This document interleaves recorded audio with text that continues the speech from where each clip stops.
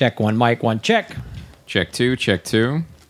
Hello. No, come on. Have you never done a microphone check before? I'm Sir, here. please. Fine, I'll be right into the mic. Much better. Oh. Shot first, getting heads across the land.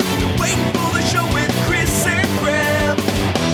Comedy Film Nerds.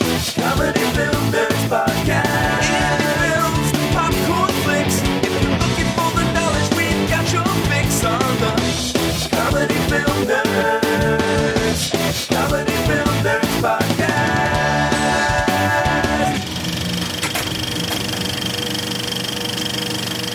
Ladies and gentlemen, I would like to welcome you to the Comedy Film Nerds podcast. My name is Graham Elwood. And I'm Chris Mancini, and we're going to be talking about a lot of really interesting films today. We're going to be talking about Pete's Dragon, The Shallows, Cafe Society, Hell or High Water, Nerve, and going over some cool trailers like Rogue One and Dunkirk, and a couple surprises along the way as well. Yep, episode 333, guys, halfway to 666.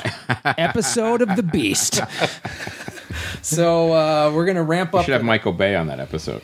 Is that the end of times? Yeah, it end is. Of days? Pretty much. It's the anti-filmmaking days. The end. So that episode with him as a guest will just open up a portal into hell? Yes, where they'll be showing better films. Right. So even in hell, the films are better? Yes, I think so, yeah. All right. I'm excited for that episode. Yeah. I'm excited for the episode of The Beast. Yep. Yeah, we've got some fun. Oh, first I want to thank anybody that came out to the Huntsberger Junk Show that I did this past Sunday, August 14th. That was a lot of fun. And also anyone that was at the Pop Divas show last week at the Improv Lab. So Pop Divas, we just recorded our 4th episode.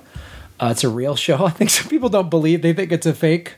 Oh, they're not. I think you're just doing a bit. Yeah, like, you and Joe Wagner aren't really talking about girl pop songs that you think are great. Yeah, we are. We've done 4 of them. Yeah. If it's a joke, it's going on for a long time. It's 4 hours. There's 333 hours of this goddamn joke, I'll tell you that much. So yeah, check out Pop Divas. And then we just added a new show to LA Podfest, The Conspiracy of Everything. So that's on the lineup is pretty much set. There's 3 little spots that are open right now. And we're talking to some people about those. Yes, some cool shows in the works. Going to be some fun. A new different style of opening night party is going to happen. Yeah, it could be really cool. We're working on some really neat stuff for this year. So the tickets, the weekend passes are going. So there's a limited number of day passes too. The Saturday day passes are going quick. So get your tickets now, lapodfest.com. And of course, if you can't make it, the live video stream, the pay-per-view, all 40 shows and the 6 panels will be available. Yes. Live and also archived for the 30 days after the festival. That's $25. So you save $5 if you use coupon code CFN. Yeah, you're going to miss Will Wheaton? Come on. Will Wheaton's on the show. It's going to be amazing. Come on now. Will Anderson from Tofop, of course, is flying down. Him and Charlie, I think, are flying up from Australia. They're doing that crazy 36 hours. They're spending more of travel to be here for 24 hours or something like that. Good for them. So that'll be cool, guys. Go to lapodfest.com. That means we're going to have to do it at some point. We're going to have to. Well, we've done it already. I know. I'll go down there. Anybody wants to drop the money, we'll come down to Australia and record a CFN episode. Again. And as we've been proven, you don't need to live there. No. All right, so let's introduce our guest, and we'll let him go into what his film background is. Yes.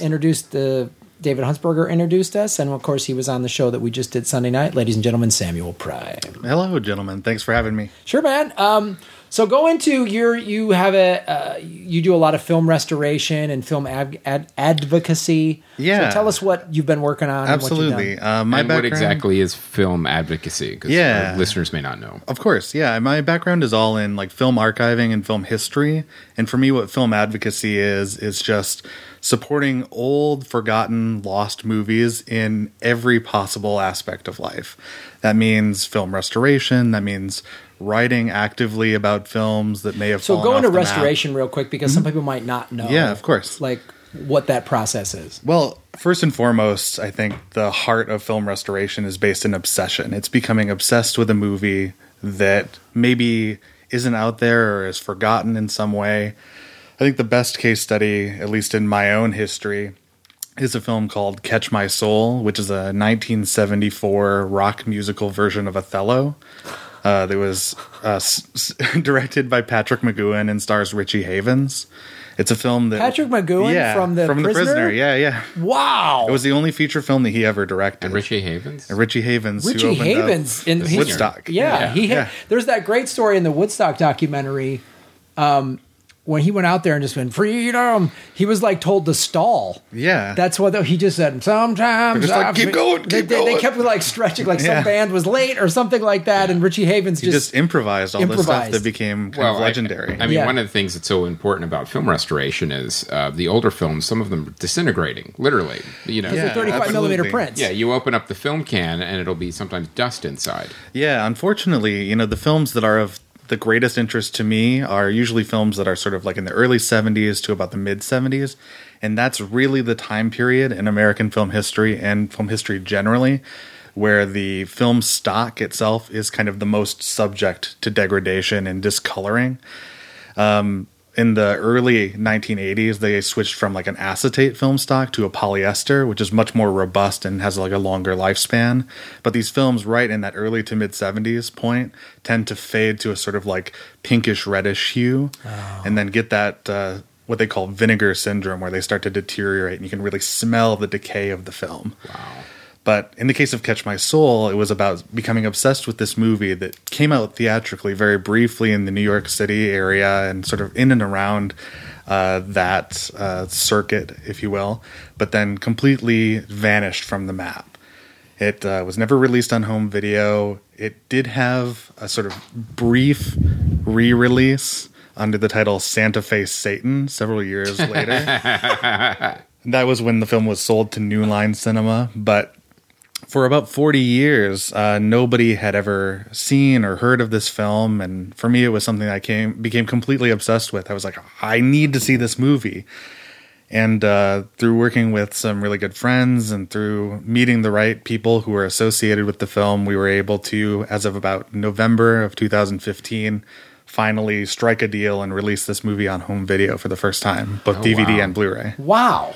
So how did now, in terms of specifically film restoration, did you go to school for that? Or? I did, yeah. I started studying it kind of informally at the end of undergraduate at Northwestern University. Oh, but nice. Then I went to UCLA for a formal program called Moving Image Archive Studies, in which I focused very explicitly on film history, archiving, curatorial practices, and restoration.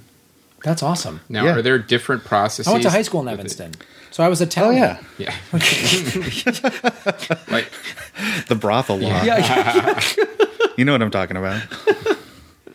Chicago thing. Yeah, well, Yeah. Northwestern is in Evanston, and so that was... They have a lot of strange laws in Evanston. Evanston's got a lot of strange laws. Famously a dry county for a long time. Yeah, the Women's Christian Temperance Union started in Yeah. Evanston, so you couldn't buy... They're like my favorite band. Yeah. They're phenomenal. Oh my God, I saw them at Coachella 3 years ago. They were amazing. So what I wanted to ask is that when you have the very old films, like 30s, 40s, Sure. Is the restoration process different than movies made like in the 70s? And like what are the challenges? I mean, the actual process is pretty similar. I think with any film, whether it's from the 30s or the 40s or into the 70s or even earlier, more contemporary than that, it's typically a process of cleaning the film, scanning it into a sort of digital intermediate. Most of the actual restoration nowadays is done digitally and then output back to film or another digital medium. Right. It's that, with a film from like the 20s or 30s and a film, say, like Catch My Soul from the 70s, what you might actually be doing digitally is a little bit different. A black and white film from the 30s might not need the same degree of like color grading as a film that had faded to the sort of like deep red or pink color as Catch My Soul had.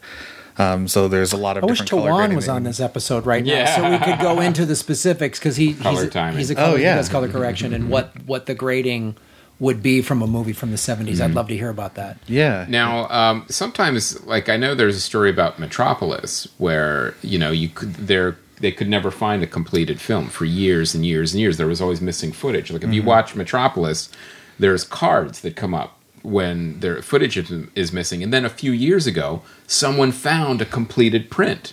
So that has to be guys like you that were literally been searching for it for years. Yeah, and sometimes that kind of stuff happens so randomly too. You know, I think with Metropolis, I think we'll be getting new versions of that film every 5 years, you know, for the end of time, basically.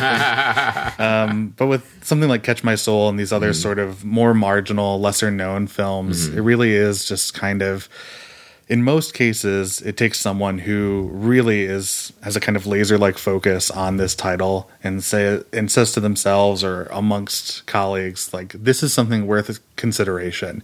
Even if it didn't quite work in its original release, or if it's been missing for 40 years, having it back on shelves and having someone in any town, in any, whether it's America or whether you're living anywhere around the world, to be able to go to like a video store or just log on and go to Amazon and order a copy of this thing is something of value and is worth pursuing. That's what happened with Mark Allen Miller when he tracked down the Nightbreed footage when they did the director's cut. That story that they told here on one of the previous episodes was amazing. Like some of the old VHS were like sitting in Clive Barker's house, and they didn't know it. And then they finally found, like in a warehouse, the actual footage to be able to put it together.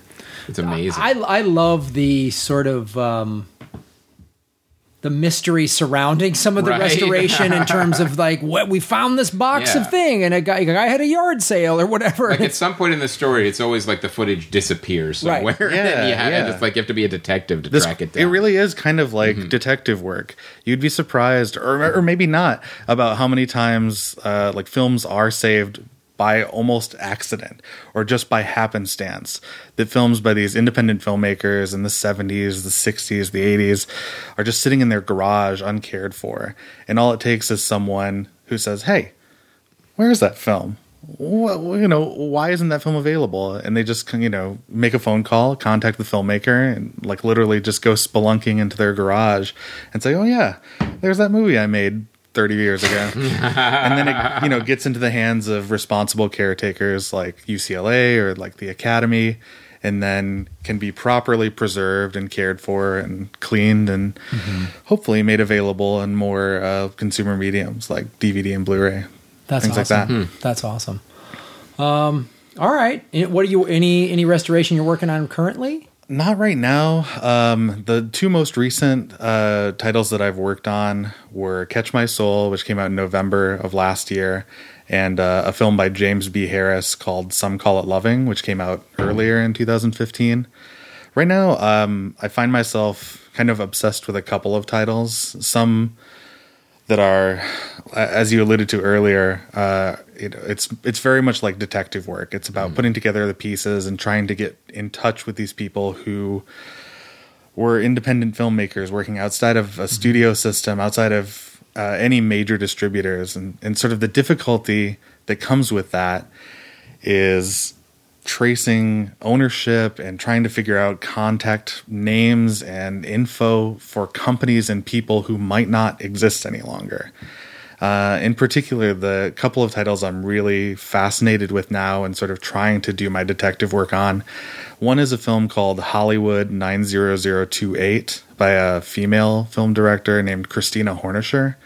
It's a sort of like sexploitation picture, again, from sort of like the mid-70s, about a guy living in Los Angeles and sort of wanting to work professionally in the film world, but settling for being a cinematographer for these like nudie cutie porno films. And it's kind of a horrifying movie in that he's sort of driven by his extreme loneliness to hurt everyone around him, and not just emotionally hurt them, but to actually like strangle and kill the people he loves.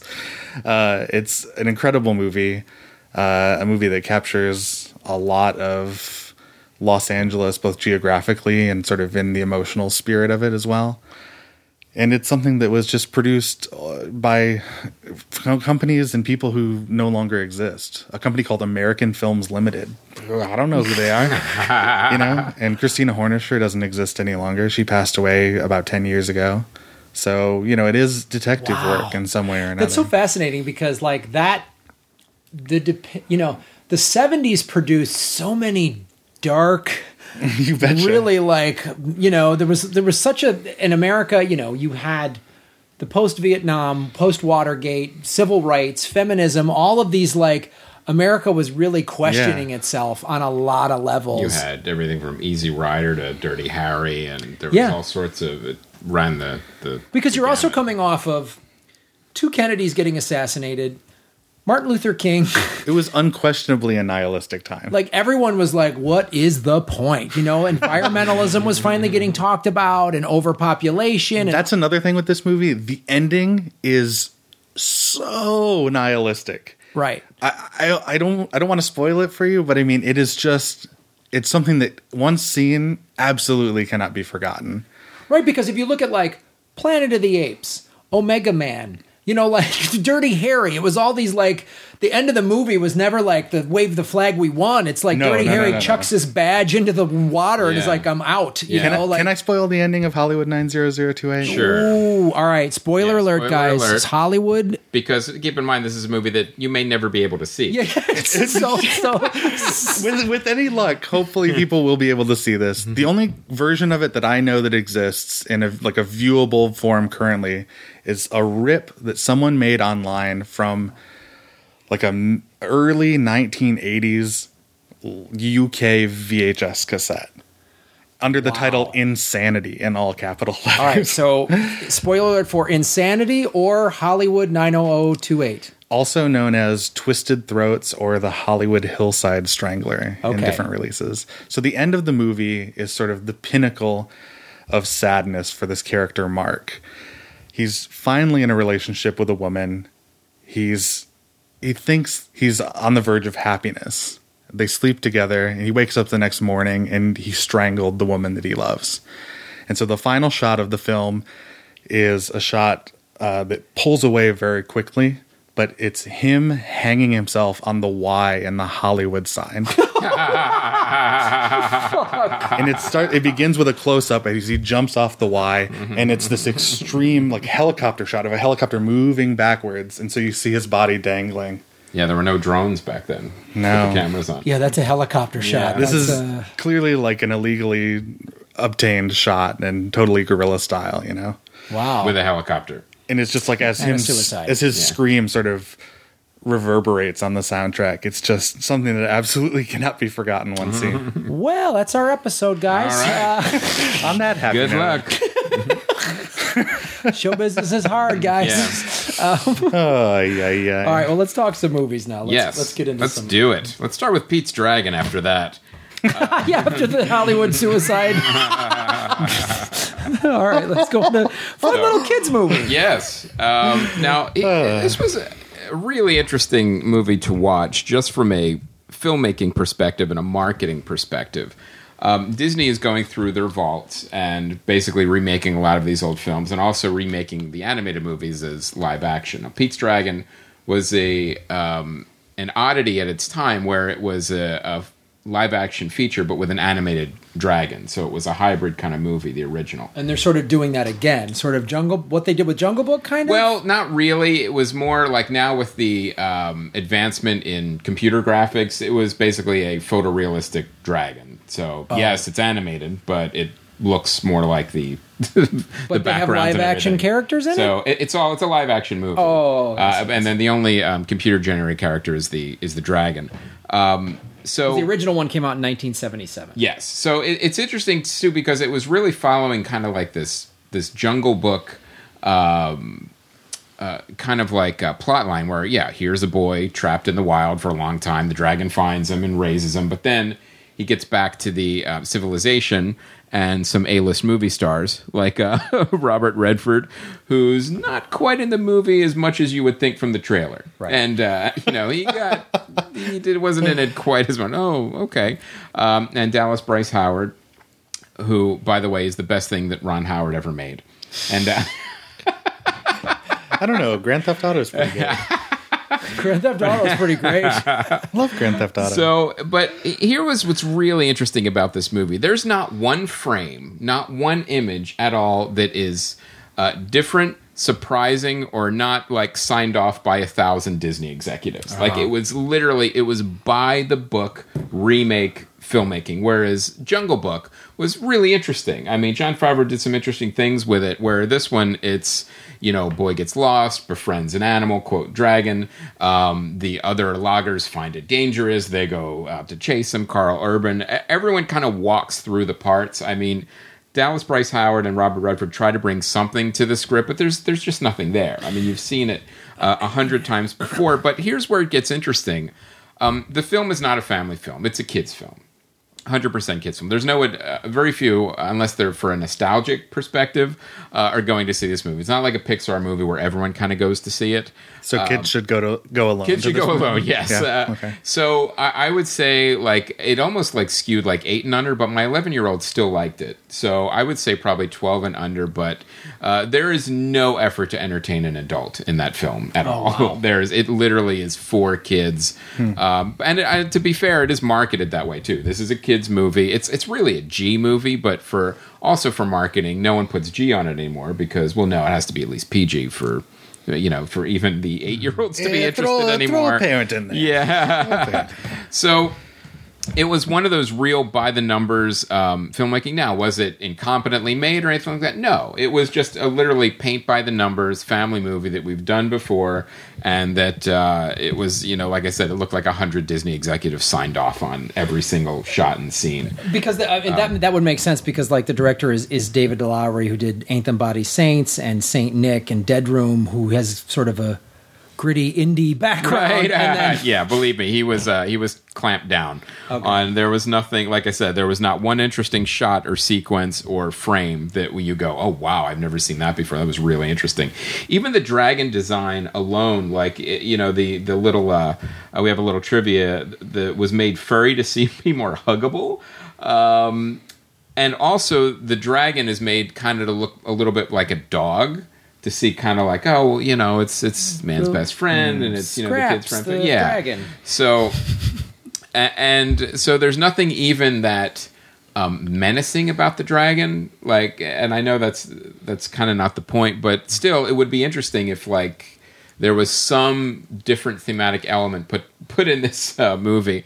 Like even the beginning when like, you have to explain how this kid ended up in the forest alone where the dragon finds him, car accident, parents die, but even that is handled so kind of like sanitized that it's like, okay, well, we know what happened. You don't have to sanitize everything, because we've seen from Disney movies they don't have to be sanitized. And it's an interesting difference between like the golden age of live action Disney filmmaking. There was always like those two tracks.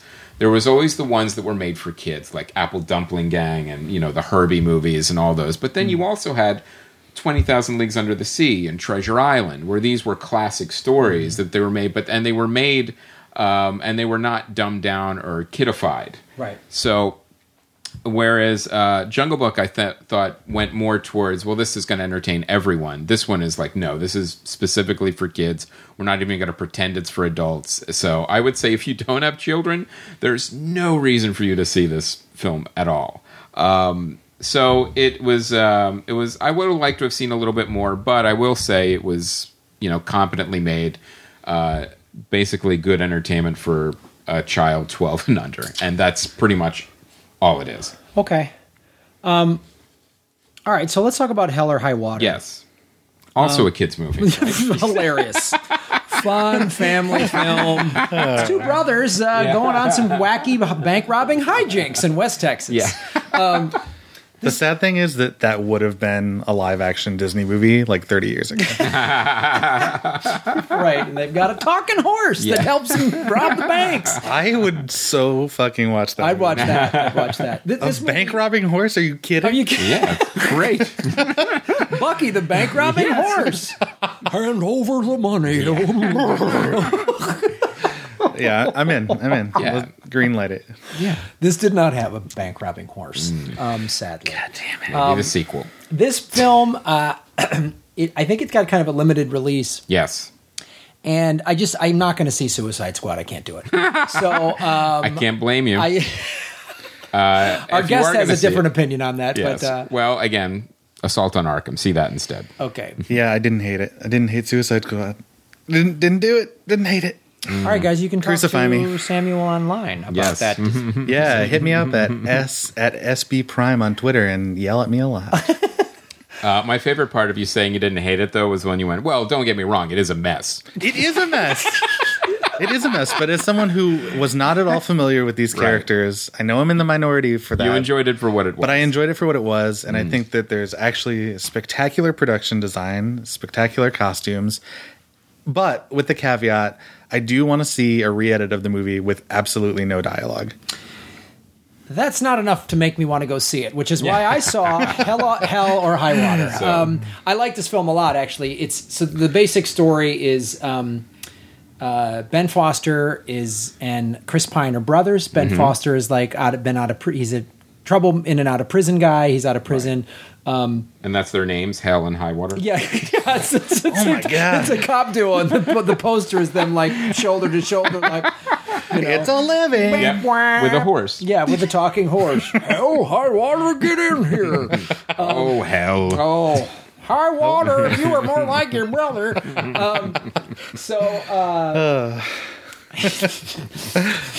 You guys are hellbent on making this a stupid movie. I think you mean an incredible movie. Incredible film, right? The best movie that's ever been made. Yes. So tell us about the High Water. It's How high does the water get? well, yeah. The water gets really high. There's no flooding in this, guys. I don't know. It's just,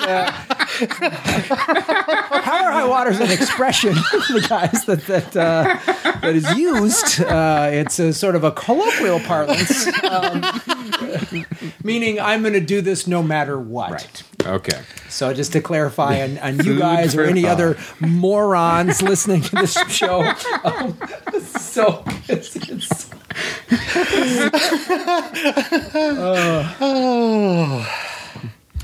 So what's this movie So about? this movie is about these two brothers. Their family farm is facing foreclosure, and Would you say the farm is underwater? yes, Chris, it is underwater. Again, not literally. That's a financial term. So we're going to go over through a lot of different terms, guys. A lot of cute local phrases and cultural idioms. So they've realized that our only option is to rob banks. Okay. And this movie has a lot of social commentary about the banking industry. They're all in. The whole movie takes place in these small towns in West Texas, where like the one town there's and Jeff Bridges is the cop who's about to retire, who's like, I got one more hunt in me, So there's that. He is riding a cliche horse through fucking Cop Town, but it's handled well. And Jeff Bridges is the. Was it right before retirement? Oh yeah, I mean literally, like. But without giving any spoilers. This movie and the director David Mackenzie, who actually directed a movie called Asylum in 2005. That is awesome. So. I hope his movie is getting confused with mine. Oh, that'd be great. His fans are like, what is this? He's done a bunch of films I really haven't heard of much. Tonight You're Mine, Perfect Sense, Spread. So he's an interesting filmmaker, and it's done a lot of indie stuff. The thing I liked about this movie is there are some kind of cliches and stuff set up in the beginning that get played with, and so that I don't want to give any more away, but that is really interesting. So, and the movie also has a really great sense of humor. These two brothers, and then there's just all this sort of, they cast, my guess is he cast a lot of people from West Texas that are like, they're great character actors, and they're all West Texas, like, you know, I'll string him up and wrap up, you know, like I'll have him field dressed and on my hood in 30 minutes, you know, like there's a lot of that. So there's this great sense of humor to it. And then this sort of brutality of, you know, this is no joke. Holding armed bank robbery is not a fun. It's not a joke. It's not a video game. Right. And Jeff Bridges, and he's a Texas Ranger. So, and you know, there's some cool stuff in the beginning. He's brought and it's like, do you want this? He's like, how come the FBI doesn't take it? This FBI handles bank robbery. Well, these guys were smart enough to only take small amounts of cash and, you know, whatever's in the drawer, and they don't take the hundreds and all this stuff. And it's like, okay. Now, does that not trigger an FBI investigation? Is that what they were doing? That's what they're saying. They're saying an FBI investigation. I don't know if this is actually the truth, but this is right. the pretense in the film is that an FBI investigation is triggered when you steal large, like we got $100,000 out of the bank. These guys are getting like $7-8 grand to throw. Mm-hmm. And they're doing it intentionally, and they're hitting the bank that is leaning on them for the mortgage. Oh, right. So it is this big, like, and then there's this kind of, some of the small town people are like, that bank's been stealing from me for years. Good for, you know, like there's that. Mm-hmm. And then there's just a commentary, like they're in this small town, and Jeff Bridges and his, this younger Texas Ranger who's, his character is half Latino and half Native American. So Jeff Bridges is making all of these dumb racist jokes, which is sort of funny, the way he's old man Texas style. And then, right. and then the guy's like getting annoyed and pissed off with it, and then he starts giving him back, and Bridges is like, there you go. Now you're getting the hang of it. Like you told me, you know, like, but he's sitting there and they're like, look, we're in this small town. There's one diner with this mean waitress. The hardware store is selling stuff twice as much as Home Depot. What, like, it's sort of, I don't know. And it's written by Taylor Sheridan, who is done a lot of acting, but also Taylor Sheridan has done some of the, he wrote Sicario. So talk about a great movie. That's a great movie. And you want to talk about a film, like he has way more actor credits on TV. He's a TV actor. He's been in a million TV shows, but his first writer credit is Sicario. Now you want to talk about a movie with social commentary, and I mean, so it's really cool how this writer is commenting on this, and like there's a spray paint, there's graffiti on, it says 3 tours to Iraq, but I didn't get a bailout. Mm-hmm. You know, so it's just short of showing how like the working man has been screwed over by the banks at every turn, and everyone is falling victim to this. So that is really interesting, and you know, Ben Foster plays such a great fuck up. He's just in many different films. Oh God, he's so good at it, and playing this like Texas, you know, cowpoke in and out of prison. Wasn't he an alpha dog? He played this ex-con. Is he in the 310 to Yuma remake too? Yeah, he's in that too. Yes. Uh-huh. He disappears into characters, I feel like. Yeah, he does. To his credit. To his credit. And yeah. it's a testament, because it's not like, oh, there's Ben Foster doing his Ben Fosterisms. Mm-hmm. You're like, that's a believable character. And you also don't realize, like, he's actually younger than he looks in some of these characters. Yeah. He's like, he's true. at least 40. And here, no, he isn't. He seems like the kind of actor who'd, like, pull out a tooth for a role. Right? You know what I mean? Mm-hmm. And he'd have no reservations about it. He'd be like, no front teeth? Okay. Do it. Mm-hmm. Got it. Not that that's what Ben Foster sounds like, but I think he's a committed guy. But also then, it's really great to see Chris Pine. Chris Pine is a pretty boy. He's leading man. He's Captain Kirk. You know, he's in a lot of rom-coms and shit like that. And he's, you know, a smart guy that, like, I don't know what else to do. And it's a really, their dynamic is really compelling. And then the Jeff Bridges and his cop buddy is compelling, and then how those guys interact with other people as they're committing the crimes and as Jeff Bridges is chasing them down. And so there's just a lot of, great scenes where Jeff Bridges is, interviewing people after the fact to get stats and how he does his police work. And it's just a surprising film.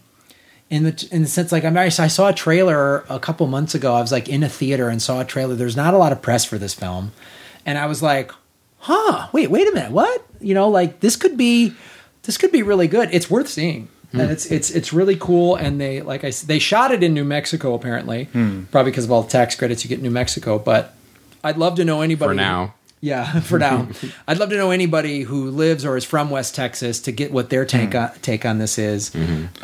Morgan, I know you live in Texas. I can't remember if it's West or East Texas, but to know, did this feel accurate to you, or was it a Hollywood version of it? It felt accurate to me just because I was like, the casting, I was like, those are Texans. That's not a guy from LA. So it's really cool, and I think if this is Taylor Sheridan's first two scripts, and Mackenzie, David Mackenzie, I'm all for it. So it was good. It was a good movie. I liked it a lot. Cool. All right, well then let's go to The Shallows. This is a movie that I believe is still playing in a couple theaters, and we missed it. It was Blake versus Shark. Yeah. Yeah, this movie, I mean... Was this like that? Remember that Spielberg movie, The Chase? Was it like that, with like a surfer and a shark? Wait, what movie is this? What are you talking about? Spielberg's before he did Jaws, he did a TV movie. I think it was called The Chase. Duel. Duel, that's what it's called. Yeah, it was Duel. And, but it was like that. It was literally a car versus a truck. I'm surprised you didn't compare it to that other movie Steven Spielberg made. What was it called? Oh, yeah, Jaws. Didn't feel like Jaws. For me, Blake Lively is America's sweetheart. I think anyone who can deliver the line with a straight face, while I was having orgasms, he was having wargasms. What's that from? That's from Savages, the Oliver Stone movie, which is terrible. Anyone who can deliver that line with a straight face, for me, wins a lot of points. Didn't commit herself to that kind of a role in a garbage movie called Savages.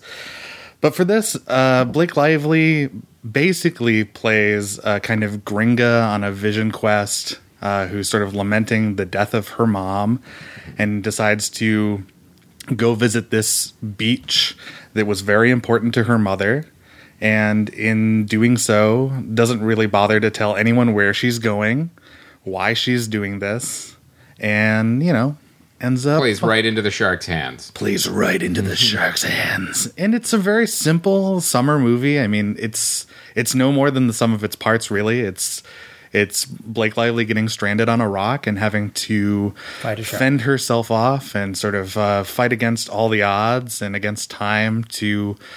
mend her own wounds. Because doesn't the tide come in, too? And yeah, the tide plays a major factor in this movie. Although I would add that the tide isn't a problem at the very beginning, but then suddenly is a problem. I'm not sure why that's true. But yeah, there's a whole backstory of Blake Lively wanting to go to med school and become a doctor. So because of that, she's able to treat her wounds. And, that's a little hackneyed and a little bit annoying. But really, this is a summer movie about... There's some great line of dialogue Mom, are we going to go over the med school thing again? Is it that? There is a little bit of that kind of stuff happening. It's a lot of Blake Lively looking at her phone and looking at pictures of her mom who died of cancer or something. But I mean, really, this is a movie that is... Good thing I took that survival course anyway. Oh boy, that's convenient. Good thing I took that shark fighting course. Yeah. Yeah, I mean, for me, it's kind of it's not a perfect movie by any stretch, but it's exactly what I want in a summer movie. It's exactly what I want in a summer movie. It's Blake Lively fights shark. Yes, sign me up. I also saw this movie at 10 o'clock in the morning on a Thursday at the Grove. I was literally the only person in the theater. Wow. You're going to, do you have kids? I do not. Yes, because that's dad time to see movies. It's an amazing time to see movies. Yeah. That movie works I think, I mean, I don't have anything to compare it against because I only saw this movie once, but it, for me, worked excellently well being the only person in a giant dark theater. I felt like the shark was going to come after me. Also, Blake Lively fucking lights this shark on fire. If that doesn't sell a ticket, I don't know what is. Spoiler That alert. might be a spoiler alert. Nah. You need to know that going in. You need to know that going in. Blake Lively lights a fucking shark on fire. All right. All right. It's great. So the next movie is Cafe Society. This is Woody Allen's 47th directed film. Ugh, stop already. And there's a little bit of interesting trivia. Like, it's the first one he's shot digitally. And Steve Carell replaced Bruce Willis, who was fired after the cast, tired of his behavior and his inability to remember his lines. Which Was is he wearing a really Trump hat the whole time? It's really Oh, funny. dear. So A logical replacement, though. and also, when you do a Woody Allen movie, the cast is usually so large. How many days are you really working? I mean, you Right. couldn't pull it together for, a few days? Now, the thing about Woody Allen movies is they always have this, there's certain elements in every single one. There's the young character who is surprisingly like Woody Allen, like Jesse Eisenberg plays like with the young Woody Allen. And it was a really kind of fun anti-summer movie. Like, I just got tired of watching things blow up. And to watch like kind of a period piece set in the 30s about, basically cafe society in Hollywood and in New York. And it was like a really nice, just kind of like palate cleanser, if you will, with summer movies. However, there's a couple things that I want Woody Allen to stop doing in his films. There's a lot of things I'd like him to stop doing in his life. But yeah. But in his Molesting your kids, stuff like that. Yeah, in his films, like, this has to be an ego thing. Like, he does a voiceover throughout the entire film. I don't need it narrated by Woody Allen. And then there was one spot where Jesse Eisenberg did the voiceover. I'm like, okay, well, are we switching? Is this a younger or older version? And like, nope, it was completely random. It was Jesse Eisenberg does one voiceover, and the rest is just Woody Allen literally narrating the film, which we did not need at all. So That does seem completely egregious. and I will say Kristen Stewart did a nice job. It's interesting to see her with an actual character, what she can do with it. It wasn't a 100% fully fleshed out character, but it was better than someone falling in love with a vampire. So it was nice to see. Did you see Clouds of Souls Maria? I have not seen that. Yeah. She's very good at that. Kristen Stewart Yeah. is amazing in that So it's movie. nice to actually see her get, some material. Yeah. That's the best example of Kristen Stewart, I think so, with, too. with a good Right. script. Yeah. And a good character. And I'll have to see that. And how she's able to, I talked about when that movie came out, but like, she's the assistant to the movie star, so she's not the number one figure in that world. Right. You know what I mean? So she's usually the focus of whatever world she's in, and she kind of isn't in that one, which is more interesting to me. Right. Anytime a big star like that, and I really do think Kristen Stewart is a big star, has a kind of supporting role or is a little bit left of center, I think that's when they really shine. I mean, you mentioned Chris Pine earlier. I think he is the most entertaining and really resonates the most for me when he is in these kind of sideline characters. Well, yeah, that's why Hell or High Water worked, is because it isn't Chris Pine starring Chris Pine. It's like this on it's three big name actors, so they're all just given really good parts, and that's what works. But anyway. Yeah, so this movie was kind of like a little pieces of every other Woody Allen movie. You've got, someone moving out to Hollywood in the 30s to try to make their way, and and you've got the brother who's a gangster. You've got a little bit of Bullets Over Broadway. You've got a little bit of stuff, and you've got a married man falling in love with a much younger woman that is also in there. But the thing I liked about Also it boo. is that, it is, like I said, it was just because it came out in the summer. It was like kind of this anti-explosion movie where you can actually sit and watch characters and dialogue and human relationships. And it was, if it kind of came out like during Oscar season, it's interesting. I don't think I would have liked it as much, like, because that's when you're actually seeing all of the good drama. And like this movie is nowhere near like Blue Jasmine, which I really liked. This one is more like, all right, but this is kind of other Woody Allen movies cobbled together. But because it came in the summer and because I've seen a lot of stuff blow up. I did find myself enjoying it as like a almost like a diversion to what the other summer movies are. So it's worth a view. This is a plain movie. So wait, I want to know why, Sammy, why you have so many boos to all of this. Are you just done with Woody Allen, or what is it? I totally am. I'm totally done. I've never really been a fan of Woody Allen's movies. I've never really naturally gravitated towards them. I've maybe seen, I don't know. Out of the 47, how many I've probably seen 5, maybe. And they have all been garbage to me. Wow. The only one that I sort of liked was Midnight in Paris, and I think that is also the most recent one I have seen, too. Right, which came out. But even that felt to me and that like, was Owen Wilson playing Woody Allen. Right. Right. But I mean, for me, that movie is also like the reason that I am sort of entranced with it is because of its setting, you know, it's because of its existence in sort of 20s Paris. And that's one of the charms of this film, too. You look at the kind of, basically, it's in the title, it's cafe. It's that society in Hollywood, but then also in New York. Now, it's not quite the love letter to old Hollywood that the last Coen Brothers movie was. The one that came out, I can't remember, blanking on Hail Caesar. Yeah, Hail Caesar, yeah. It doesn't have that kind of affection. It just kind of has it more as the setting, and it's more about like basically the society that everyone kind of and the circles that they would go into parties and all those things. Steve Carell plays, you know, he plays the sleazy agent, and but again, he does a good job with it. He's interesting to watch. It's interesting. I couldn't imagine watching Bruce Willis in that role after seeing Steve Carell in it. I'm like, I think it worked out better. Yeah. So it's by far not his best film, but it is charming, and it is a good diversion from summer movies right now. So, all right, it's decent. Samuel, you saw Nerve. Yeah. Tell us about this film. I don't know much about it. Oh, brother. Nerve, it's like Based the on new a Jeannie Ryan novel. News to me. News to me. Basically, for me, this was something that I wasn't too aware of prior to seeing it. Oh, I did see a trailer for this. The trailer for this gives away too much. So if someone hasn't seen the trailer yet, I really advise against it. I watched it after watching the movie, and I was like, I probably would not have gone to see the movie had I seen the trailer. But that said, this is a movie by the same people who made the documentary Catfish a number of years ago. And this is Joost and Ariel Schulman. Yeah. And this movie is kind of startlingly contemporary, and it is all about like an augmented reality game.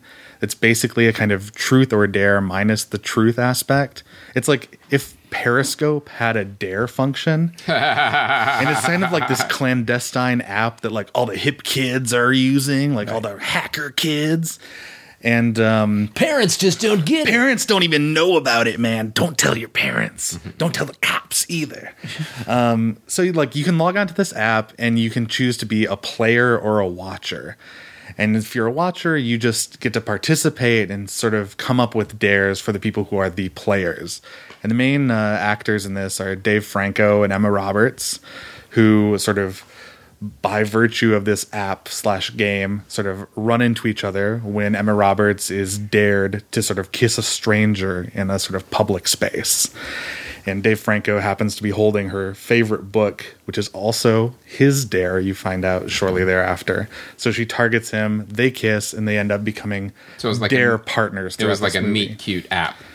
Sort of. Is it sort of like the modern version of The Game with It is. Right. It is a lot like that movie. And I mean, I love David Fincher's The Game, and I love Michael Douglas in that movie. This is very much a modern version of that. And for me, it's absolutely the most fun I've had at the movies this summer. Oh, wow. It doesn't quite stick the landing as it's transitioning into the third act. Right. It shakes a little bit. But I think I can forgive that because what precedes it is just such riotous fun. Mm-hmm. And it also doesn't take itself too seriously. Like it knows how ridiculous the premise is. Right. The idea of embracing this kind of contemporary culture and throwing these people into situations where they're basically asked to either risk their lives or to simply embarrass themselves. I think part of the delight for me, though, in seeing this movie, I have to admit, was the context in which I saw it, which was on opening day at the AMC Century City Theaters, like in the Westfield Mall. And for whatever reason, the only other people seeing the movie at Century City that day fit into one of two categories. The first category was hugely, grossly overweight women playing Bejeweled. They did not seem to know one another, but they all acknowledged that each other was playing Bejeweled. Not kidding. It was a real thing that happened. And the other thing was unaccompanied children. Really? It was the most bizarre viewing experience I've had, maybe in my lifetime, but certainly within the last year. I was just like, why are all these children here? Why are all these overweight women playing Bejeweled in this theater? Do you think maybe you got catfished at the screening? I think I did get catfished. I think the nerve of that nerve. But yeah, it's still out in theaters. It's not a super wide release. I think like for me, it was either go to Century City or go to the Universal City Walk to go see it. You know, which I would prefer to go to the Grove, which is just down the street from me. But I'm excited to watch this movie on an international flight in the next 6 months. Yeah, so you will be. This is gonna you have need to see this in a theater. It's so fun. It's It'll have so a low fun. license fee. It'll have, Emma Roberts sings Wu-Tang Clan's Cream while getting a tattoo. nice. Sign All right, me well up. then I'm in. Now, Sign me up. Now I'm Alright. going to start playing Bejeweled. Oh no. And eating cake. no. So now the trailers coming up. Let's talk about Rogue One, a Star Wars story. Okay. Now this is a much longer trailer came out. This does break your rule about not seeing the Star Wars trailers. I got to say, since we started doing... I'm so torn because since we started like talking about trailers on the show, I'm watching more trailers online. Right. I prefer to see big trailers like this. I wish I could have seen this in the theater. In the theater, yeah. That being said, it looks fucking awesome. Yeah, it looks really good. I'm so fired up, and the fact that Disney is doing this, I feel like, and I know this is a bold statement. Look, I had a lot of fun at A Force Awakens. We talked about that Right. movie at great length. If you're new to this show, go back and listen to our episode 300, and then we did another spoiler ep. We talked about that movie on multiple times. two separate episodes were completely dedicated to that film. So it was fun. It was great. I feel like, and as I talked about in those shows, having went back and watched A New Hope again on VHS, New Hope, I love it. Great. My childhood. It's Right. not a great movie. I mean, you know, if you were to see that as an adult today, you'd go, not For the good. first time. For the very first Yeah. time, you'd go, not great Yeah, acting. what's going on with the effects? You know, you'd be Yeah. like, there's a lot of sexist crap from Han Solo. You'd be like, there's a lot of like It's kind of corny jokes. corny jokes. I feel like now what they're doing, these whatever they're being called, these other storylines or these Side stories. I think we're going to get great stuff because A Force Awakens had to do certain things. Right. It had to bring back all the original characters, which I'm glad they did, and I cheered every time they showed up on screen. But I think now they can just unbridled Star Wars, let's get gritty. I think we're headed in that direction, and each movie is a step there because you also have, this is a prequel / side story, so you can add the new characters and the new stories, but you still have the framework of stealing the plans, Darth Vader, the Death Star. That still has to be there in there somewhere. I think as we progress, as Disney, continues to explore this universe, I think you're going to see brand new stories with brand new characters that don't even have references to some of these other movies. And it's great, but I don't think we're there yet. But that being said, I think it looks great too. I can't wait to see it. I just love watching the walkers in the jungle. Well, the thing that that's was amazing really to cool. me is so this is the guy that directed Monsters. Yes, he got he got picked up pretty quickly. He did one independent film on his laptop, literally, and then did Godzilla and then after did that. Godzilla, which yeah. has a lot of fucking giant problems. The biggest one is we never see the goddamn Godzilla until like an hour into the film. But to me, what you're saying, Chris, of the they're getting the Death Star plans, that actually is what is exciting to me because, in the original movie or whatever, that's just sort of, many Bothans died getting this information. Like, that's just kind of thrown out there. Or How whatever. did Princess Leia get them? How did, that is so... I'm so intrigued by that. And I think... I don't know. I'm getting way caught up. I think I'm so fired up for this movie. because I think it's going to surprise the shit out of people. I think people are kind of like, oh, cool. I think it'll be good. Yeah. But I feel like it's going to do what like graphic novels did in the 80s to comic books. Going from fun kids and sci-fi stories to like really gritty getting into it. That's my Still Disney. Still So we're not Disney. going to get an R Star Wars movie. No, we're not. we're going to get from PG-13 to hard PG-13. Yeah. That's where we're going to be pretty much. But I think it's going to be cool. Mm-hmm. I'm excited. Yeah, no, me too. And the next one is Dunkirk. Christopher Nolan, World War II. Christopher Nolan's Dunkirk. Yes, Christopher Nolan's Dunkirk. Not to be confused with The other, with Someone Brett else. Ratner's Dunkirk. Yeah.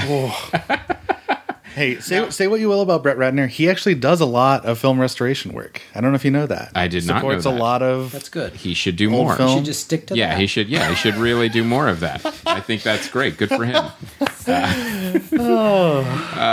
So I think the thing about Dunkirk, what I love about the teaser trailers, the first part of the teaser is Christopher Nolan's resume in cards, like from the director of, okay, no, we know, we got it. Show us the money shot, and then it gets into It's a great basically teaser. set up. It is a great teaser, and you can also see it has those shades of like Saving Private Ryan, of like these are going to be really intense battle scenes, and they're going to be state-of-the-art special effects, and we're going to make this massive and epic and grand, and we're going to put you in the middle of this battle. What did you think of the trailer, Samuel? I think it's all money shot. Mm-hmm. I think you're right. It doesn't tell you a lot about it, except that get ready, something big is coming. Yeah, this is like it's literally a teaser in every sense of the word. This is a promise of like, yes, look what's coming. Mm-hmm. Are you a fan of Christopher Nolan? I have been in the past. I have to be honest. didn't see the most recent film of his, Interstellar.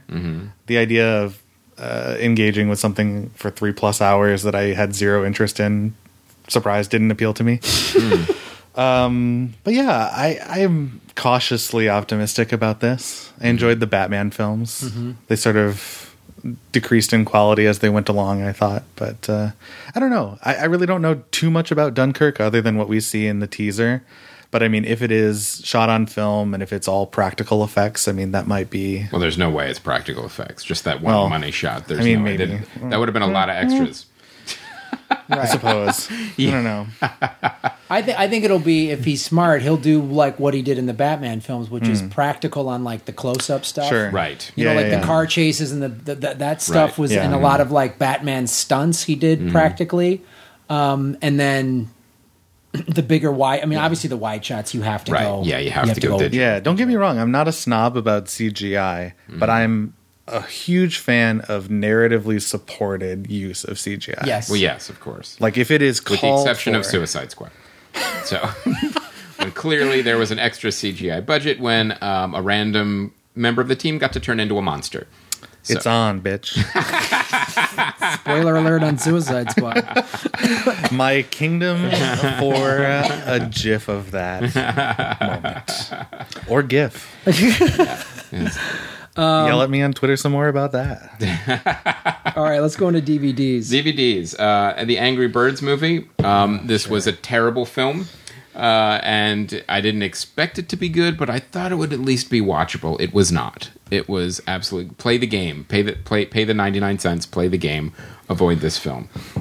Right. The next one is God's Not Dead 2.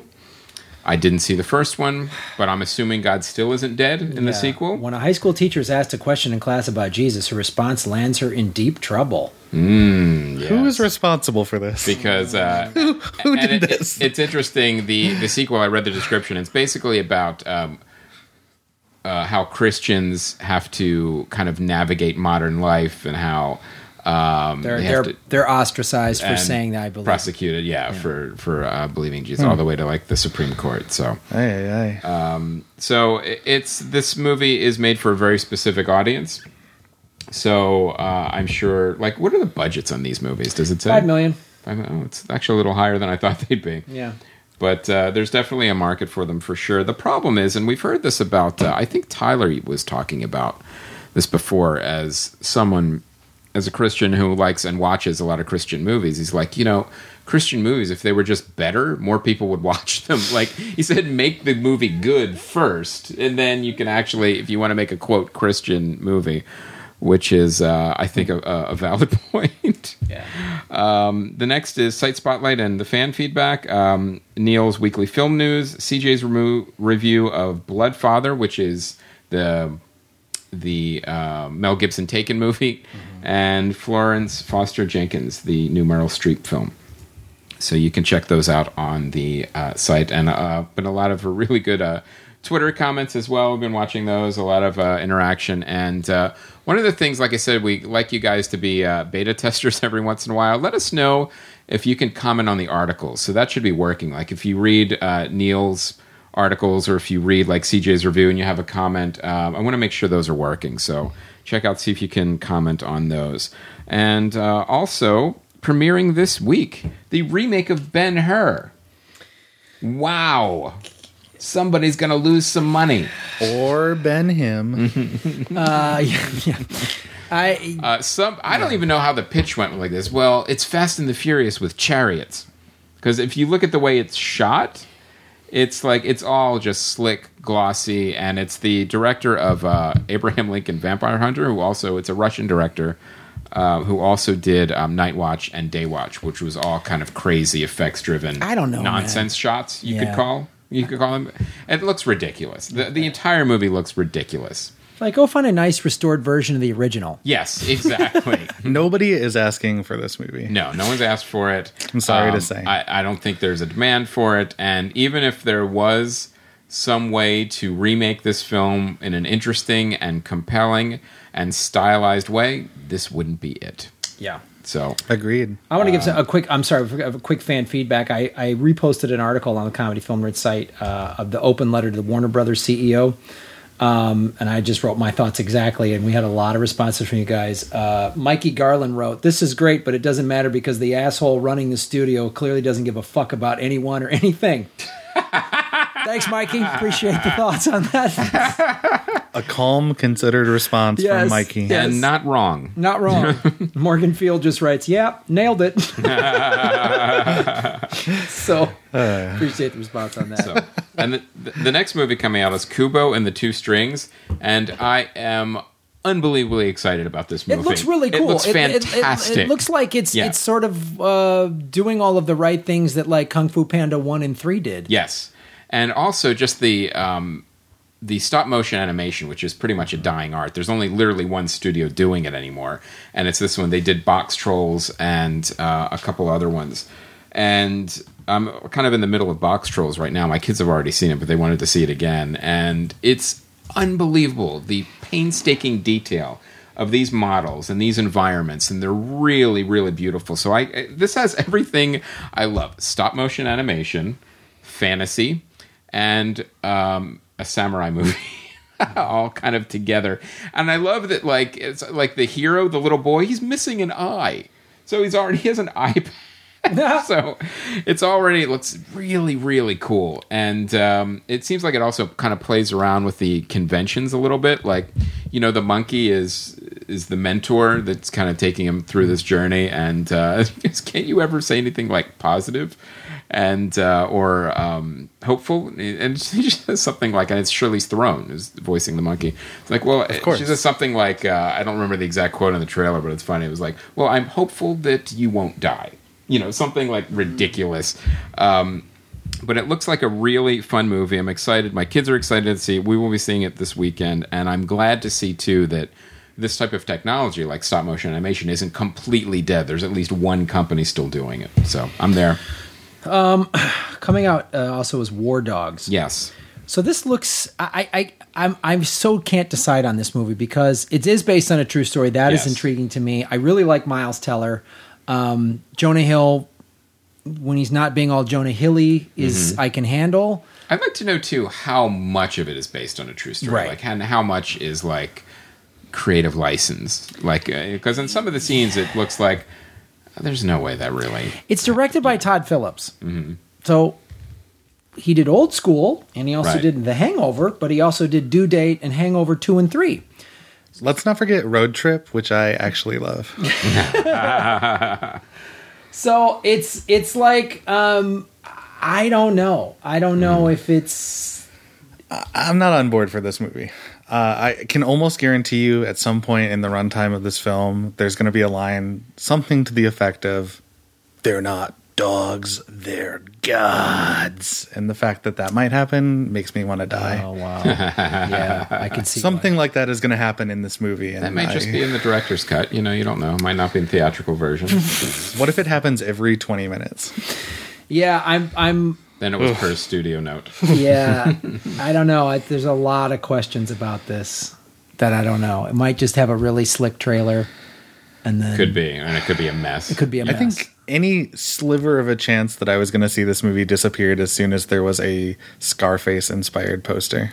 Oh, I don't know if you've seen that. yeah, Yeah. I know what you're talking Yeah. about. Yeah, it's pretty heinous.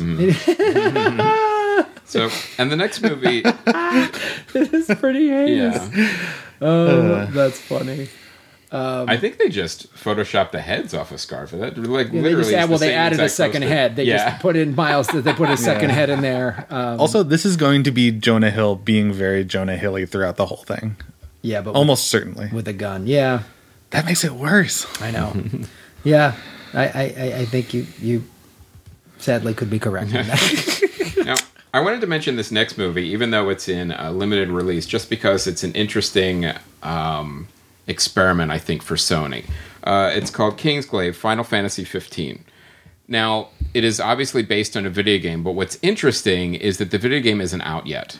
So the question is, will the fans go to see this? And Final Fantasy movies have not had a, let's say, a good history at the box office, and also with the critics, and also with just people watching them. They've been terrible. There's The Spirits Within was generic and awful, and then water trash. and then there was another one, Final Fantasy Advent Children, Yep. that was completely incomprehensible. Yeah, it's a bonkers movie. Yeah, it really made no sense. So I watched the trailer in this movie. It's got like Aaron Paul and a couple like Lena Headey, like some actual Hollywood voices. I thought it was live action for a second. I was like, holy shit. No, it was. It's you can see the makes sense. technology, That the makes way sense. we've advanced. Where there's a couple times where you kind of have to look twice. Like, wait, is that animated or is that realistic? So.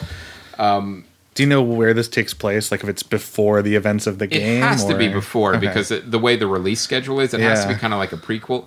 So I'm wondering, like, is there something to the fact that because it's released by Sony PlayStation, and Sure. it's, even though it's a Japanese company, Square Enix made the film. Certainly. Like, were the bean counters figuring out, if we release this movie, it'll generate enough interest in the game, and it doesn't matter if the movie doesn't make money, we'll make it back up in game sales. I wouldn't doubt that at all. I Yeah. think the gaming world, there's so much money there. I think they're coming at movies from a completely different strategy. Correct. They're not Yes. coming at like that old of like the movie is the top of the mountain. Right. You make this thing, whatever it is, a book, a video game, and then it's a movie. And I think they're Right. just like the movie is just like a rung on their marketing ladder. Right, to drive the video Video sales. game sales because video game sales are just fucking insane. Right. Yeah, I don't think, the movie's 10 to 15 a ticket. A video game is 60. Yeah, I don't think Final Fantasy 15 needs any help or promotion. Like I think Right. everybody who's going to buy that is already on It's board. what they call like a AAA title. This is the one Yeah. where it drives yeah. system sales. People buy the system just to play that game. For sure. And For it's sure. been in development for how many years now? Like over 5 for yeah, sure. Yeah, Like, so it's a big giant. Basically, I mean, if you had the same terms, it would be a tentpole game. Mm-hmm. So it's interesting that they're releasing a movie to support, like you're saying, a tentpole game. yeah, this is the first time I'm hearing about this movie, but like knowing a little bit about this game, I have to wonder if Are you a gamer? sort of very casually. I think like two very good friends of mine who are based like in and around the Chicago area are like weirdly like YouTube celebrities and like do Let's Plays. Are you familiar with that like No. subgenre? Watch me play. Yeah, yeah. That is so fascinating to me on YouTube that there's people, huge followings, Yeah. making a crazy money. It's like toy unboxing. kind that of kinda, like yeah. they do it from a more of like an intellectual sort of like comedic commentary space, and so most of my knowledge from video gaming or of video gaming is through that filter, Right. of them sort of playing through these games and showing how everything works. And revealing, little secrets and, alongside humorous commentary. But through that filter, I know at least enough about Final Fantasy 15 to know that it's kind of an atypical plot, or like the characters are slightly atypical, and that it's kind of like a boy band is kind of like the main characters. It's like 4 dudes, 4 bros in a car, sort of just like chilling out together. Yep. My thought process, not knowing too much about this movie or really anything about this movie before you mentioned it. By the way, the trailer tells you nothing. When you watch that, the trailer, doesn't surprise me. Yeah, it's like, well, I have no Me. idea. Okay, there's a crystal, there's a battle, there's a king. Par for the Final Fantasy course. And there's monsters and vehicles. Got it. I can't help but wonder though if the movie's relationship to the final game is anything like Metal Gear Solid, the Phantom Pain's relationship to Ground Zeroes.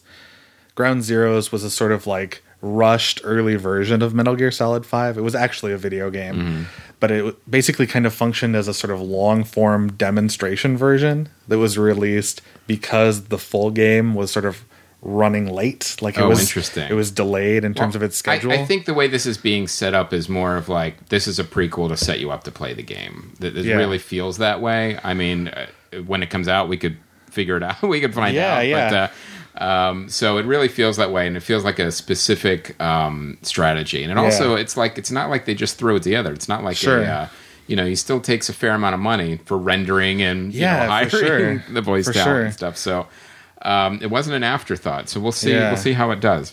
All right, cool. Episode 333s. Yep. Put it in the books. Lock it down. Lock it in. Lock it down. Yeah. Look it up. I don't know what I'm saying. One of the things I wanted to mention, too, is we have a couple of new things in the store. We are now carrying all of the Crab Feast merchandise. Nice. So there are, I believe, 3 different styles of T-shirts. We don't have all the sizes in, but we'll definitely be reordering. But whatever we have is on the site now. So if you're a Crab Feast fan, check it out. You can buy the shirts from Crab us Feast now. is also in LA Podfest. Yes, also in LA Podfest. LAPodfest.com. We're actually doing we're really excited about Podfest this year. I have to say, this is a really cool year for us. We've got a lot of really big shows. We've got a lot of some of your favorites, but we're going to be doing some cool things with the parties and we've got Welcome to Night Vale. We've got Criminal. Those are giant shows. And Rooster Teeth and Dude Soup. Those are huge shows. Talk about gaming. Those are giant shows. Yeah, and it's going to be really fun. My favorite Murder, which is Karen Kilgariff's new show, which has skyrocketed. Yep. Which is fantastic. Like we've both known Karen for years. And Stuff You Should Know. Stuff You Should Know is back again. These are huge, huge shows. Yeah, hundreds of thousands of listeners each show. Some of them in the millions. Some of them in the millions. So these are giant shows on top of your favorites who charted. And I'm personally excited because I get to meet Will Wheaton. He's going to be on the show. It's weird, but I'm excited to meet a guest. Like, he's going to this is going to be awesome. And I was talking to Jackie Cation, and because Will Wheaton does a gaming kind of like video podcast. Tabletop, right? Yeah. And Jackie was so excited. She was like, you have to have me on the show, and then I will have every single one of your staff onto Dork Forest.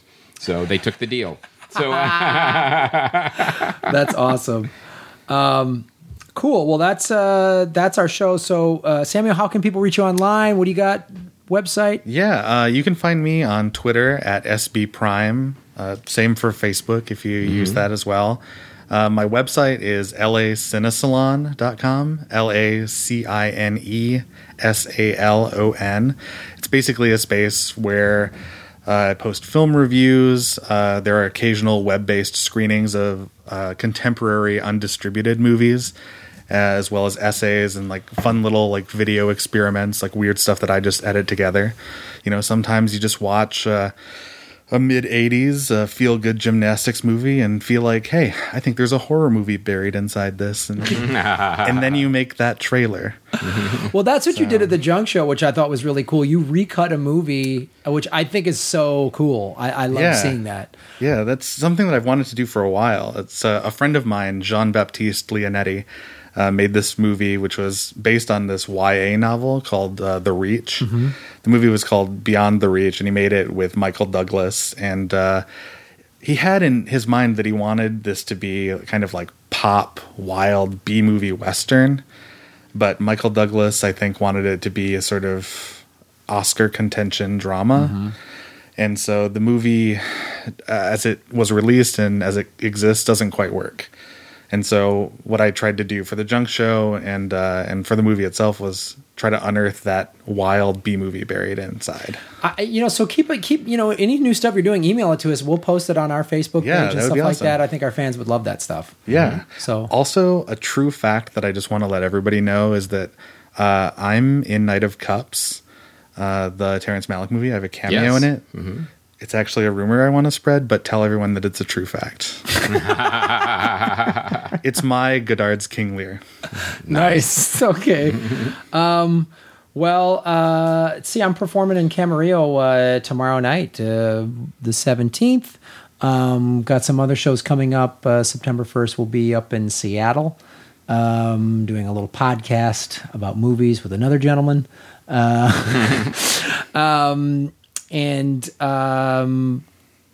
Check that out, guys. Follow at Comedy Film Nerds on Twitter and Instagram. Our Facebook page, like it. Positive reviews, guys. We talk about, spend $20 with us once a year, and that can keep us afloat. If you're looking to do something right now, there's some new, like you said, there's new merchandise on the website or buy the live stream. Use coupon code CFN. The show gets paid by when you use our coupon code. That helps too. Helps too. And if you can't, you're financially strapped, no worries. Good reviews, like Graham was saying. 5-star reviews on iTunes. On iTunes, all that helps. There's helps. Plenty of things to do for free. Clicking a like button, retweeting a Comedy Film Nerds tweet, following us on the social media. All those things are great and help. And tell your friends, whoever you've got on your other social media is something that was really cool. And I will say, too, you guys have been asking if we'll do more spoiler eps and also movie commentaries throughout whole films, especially movies that we don't want to see. We're going to be exploring that after the festival. We're going to be seeing if we can kind of put all that together. We love doing the spoiler eps. It's a scheduling thing. We'll definitely, we love doing them. We'll try to do more, but the commentary on movies, that's going to happen. We're working on that. We're working on that. So you guys are awesome. Thanks for all your support. And thank you once again, Samuel Prime, for being on the show. Thanks for having me. My name is Graham Elwood. And I'm Chris Mancini. And as always, remember, Han shot first. Metropolis. Where is it?